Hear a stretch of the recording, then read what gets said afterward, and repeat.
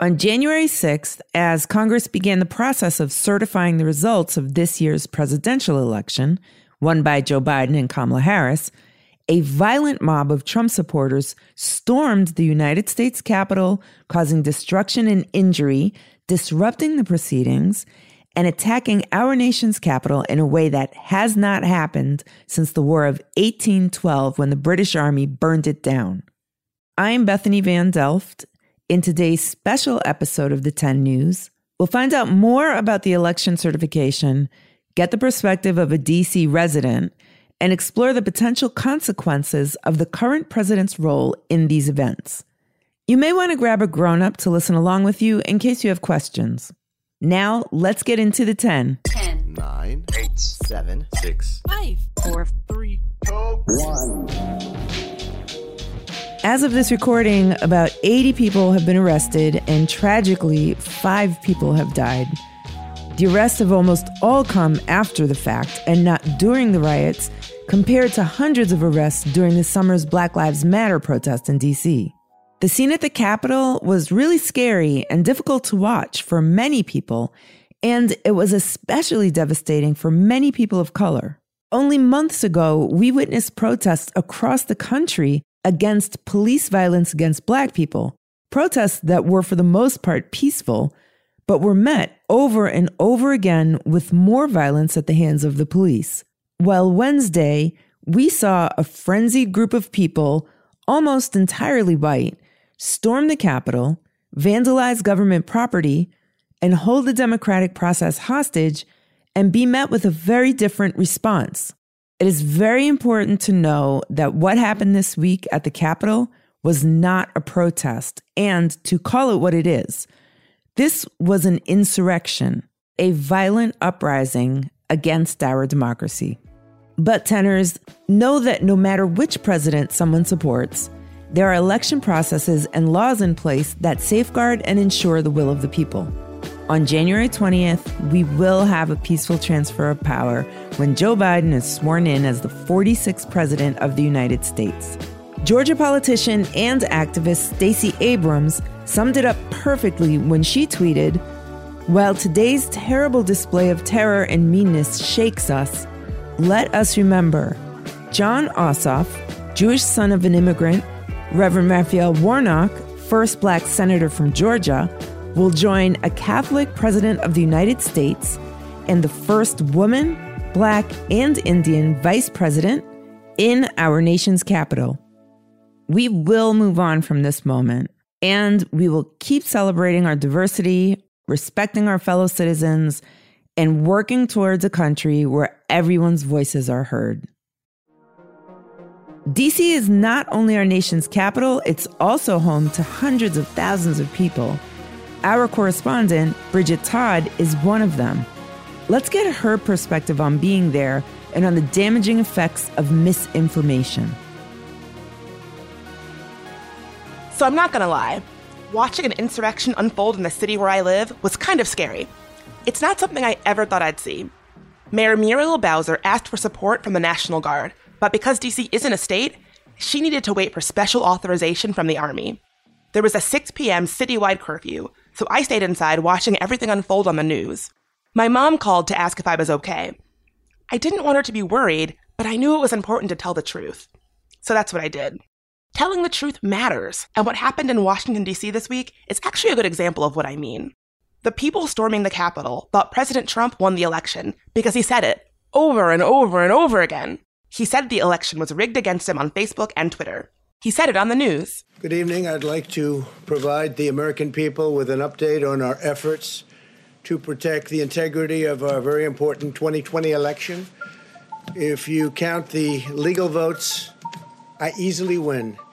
If you count the illegal votes, they can try to steal the election from us. He said voting machines were rigged. He said votes for him were being destroyed, and that some of the votes for Joe Biden were actually cast by dead people. He talked about it a lot. Just one problem. None of it's true. In fact, there's no evidence of widespread voter fraud, period. But that didn't stop his supporters from believing it. When someone spreads a story that isn't true without meaning to, it's called misinformation. But when someone spreads a story that isn't true because they're trying to mislead you on purpose, it's called disinformation. Add in social media sites like Facebook and Twitter, where they don't always take down stories that aren't true, and misinformation can spread like wildfire. Studies show that if someone hears an untrue story enough times, eventually they can start to believe it. Disinformation and misinformation can confuse people. It can make them scared and angry. And worse, it can cause dangerous situations like the one in DC. The Trump supporters who stormed the Capitol did it because they believed the election was stolen from President Trump and they were angry. That's why it's so important to really understand what we read on the internet, what we see on TV, and yes, even what we hear in podcasts. Not every story is true, and not every source is one you can trust. So how can you tell? First, you can do what I did. Speak up to the adult in your life about stories you're seeing online or on television. They can help you figure out what's trustworthy and what's not. If you're not so sure about what you're seeing, you can try to find that same story from another source on Google. If a lot of trustworthy sites are reporting the same thing, that's a good sign. The most important thing is to not share stories that aren't true. The more misinformation spreads, the more people see it and the more people believe it. And don't forget, you can always reach out to us here at The 10 if you're having trouble telling if a story is true or not. Even though I was scared to be in DC when the insurrection started, when it was over, I watched Congress come back to the Capitol late that night. The violent mob couldn't stop the wheels of democracy from turning. I watched them certify the election for Joe Biden and Kamala Harris, and I felt proud to be in my city, Washington, D.C., watching it happen. And that's the honest truth. Thank you, Bridget. If you have any questions, talk to a grown-up, and you can visit the10news.com for a list of some of our trusted, reputable news sources.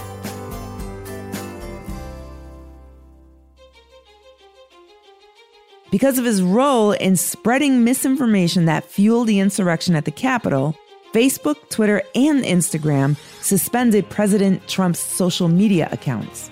And even though the Electoral College count was interrupted, it was not stopped.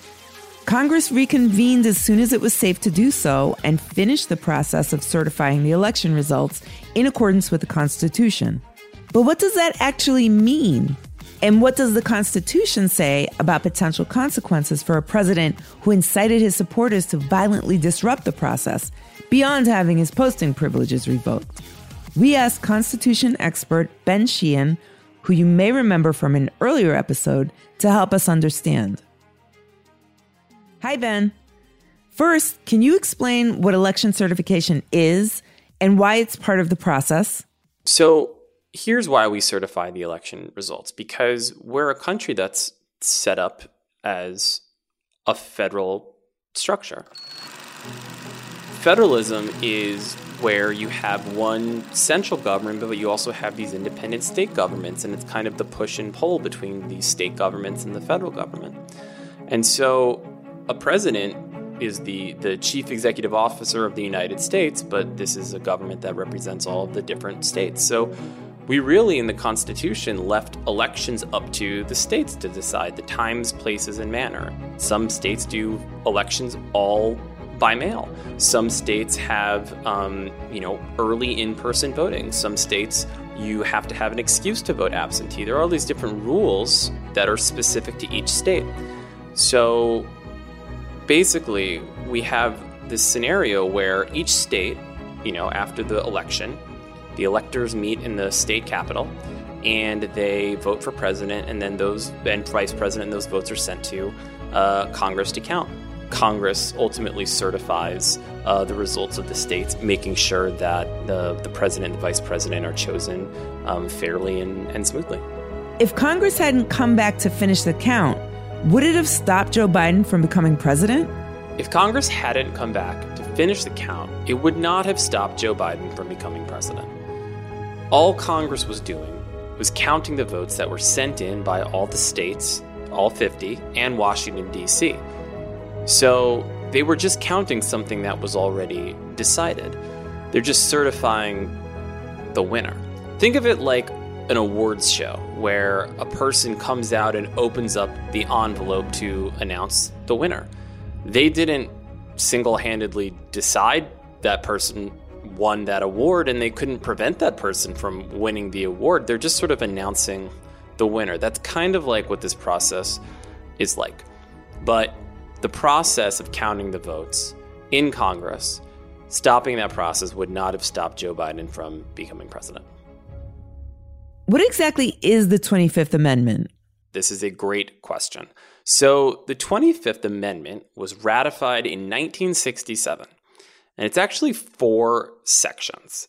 But the one that everybody is talking about is the 4th section. And it's this process for how to deal with a president who hasn't been killed but is incapacitated, so unconscious. Section 3 of the 25th Amendment allows the president to willingly transfer their power for a period of time to the vice president.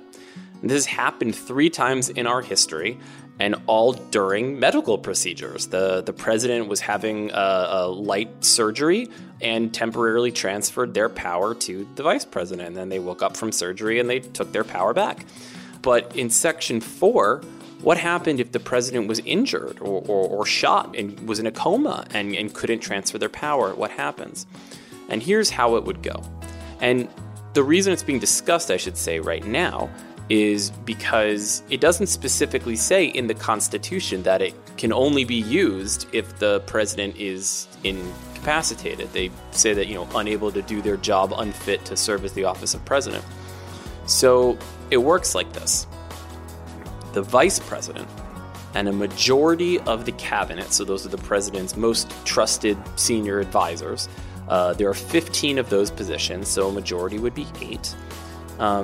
They have to write a letter and they send it to the Speaker of the House and the Senate President pro tempore. And right now, that's Nancy Pelosi and Chuck Grassley. And they would say that the president is unfit for office, unable to execute the duties as president. And as soon as they receive that letter, then the vice president would become the acting president. Then the president would have a chance to respond to that letter and say, no, actually, I'm fine. I can do the job as president. And then the president goes back to being the president. Unless the vice president and that same majority of the cabinet write another letter. So we're talking about 3 letters total now to the same 2 people, Chuck Grassley and Nancy Pelosi, saying, no, really, the president can't do the job. And at that point, the vice president goes back to being the acting president, and Congress has 21 days to decide the matter. And if they decide with a 2/3 vote in both houses that the president is unfit to serve, unable to do the job, then the president is removed from office and the vice president becomes the acting president, continues to act as the president. It's never been used in the history of our country. Again, it was only created in 1967, but that is what the 25th Amendment does. Is impeachment an option instead? Really, the only way Congress can remove a president is by impeachment and removal. And how that works is that the House votes to impeach, a majority vote, and that's kind of like charging the president with a crime. Now, impeachment doesn't have to be a crime.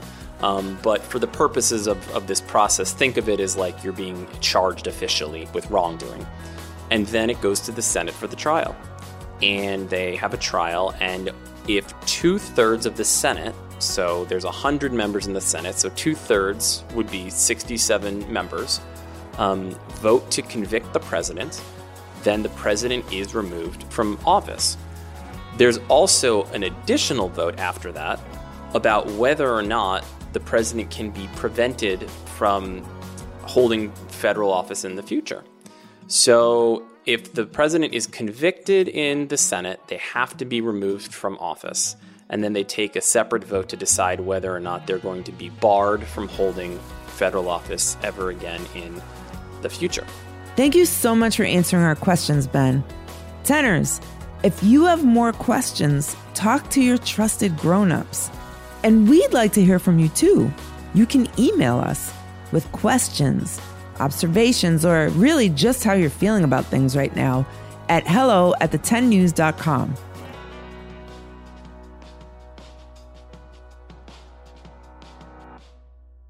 This episode was recorded the day after the events in DC took place. As we continue to learn more, we'll keep you updated.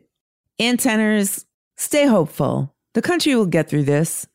In the words of President-elect, soon-to-be President, Joe Biden, there has never been anything we can't do when we do it together. That's the end of the 10 for today. You can catch new episodes on Tuesdays and Thursdays. The 10 News is a co-production of Small But Mighty Media in collaboration with Next Chapter Podcasts and distributed by iHeartRadio. The 10 News writing team is led by editorial director Tracy Crooks, with contributions from Stephen Tompkins and Bridget Todd. The creative producer is Jenner Pasqua. Marketing is led by Jacob Bronstein, with social media and web support by Stephen Tompkins and Adam Farr. Editing and sound design by Pete Musto, under the production direction of Jeremiah Tittle. Executive producer Donald Albright and show creator Tracy Leeds Kaplan round out the team. If you have any questions, a story idea, a fun fact, or just want to tell us how you're feeling about things, email us at hello@the10news.com. And don't forget to subscribe, rate, and review The 10 News on Apple Podcasts, iHeartRadio, Spotify, or wherever you listen to podcasts. I'm Bethany Van Delft. Thank you for listening to this special episode of The 10 News.